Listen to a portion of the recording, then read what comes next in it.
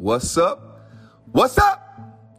Good morning to you and happy Friday to you. Look, hope you had a great week. Hope you're ready to have a great weekend. Catch this. If you're going to work, have a great day.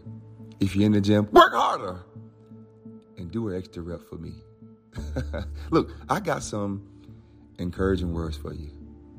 At least I think. Catch this. My son, who is practicing right now to try for his license. The one thing that continues to come up as we're out driving and I'm teaching him different things, the one thing that I continue to say to him is this: people will take a chance on their life when they're driving. I want you to catch this. Listen to this. When we're driving, over 80% of people will either cut you off or they'll turn real fast before you coming down. People will take a chance on their life when they drive. And I keep telling my son, I said, son, you have to drive not only for yourself, but you have to be aware of the driver behind you, on the right side of you, left side of you, in front of you. But you have to understand that people are not afraid to cut you off, speed in front of you. I want you guys to think about Monopoly. Remember the deck of cards that said chance? I feel like over 80% of people that drive are pulling that card over and over.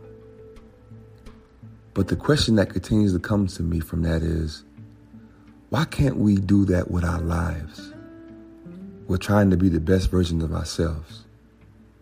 Why can't we jump and go for that big opportunity that we really want? Is it because that we are afraid?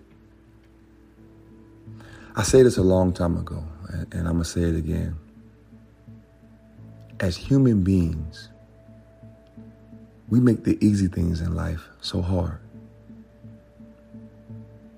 And the hard things, we try to make it seem easy. Why can't we take a chance on us? And I think when we can answer that question, I think we'll see this world take a turn like we've never seen before. So my encouraging words for you on this Friday is this: pull that chance card. But when you pull it for you and take a chance on your life, because you deserve it and you owe it to yourself.